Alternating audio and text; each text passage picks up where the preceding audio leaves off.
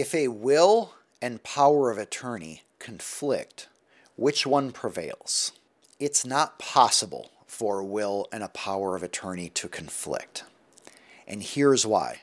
A power of attorney applies during life as long as you have capacity, or I'm sorry, let me say that over again.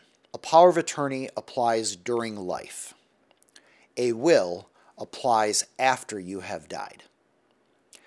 So, because they are totally different time frames, they cannot conflict.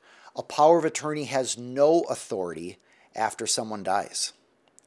And a will has no authority prior to someone dying.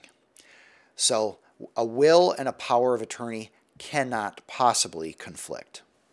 If you found this video helpful and you would like more educational videos like this, feel free to subscribe to this channel.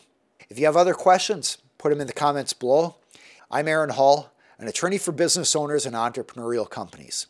You can learn more about me at aaronhall.com. And if you'd like to sign up for our free resources, go to aaronhall.com/free. It was great to be with you here today.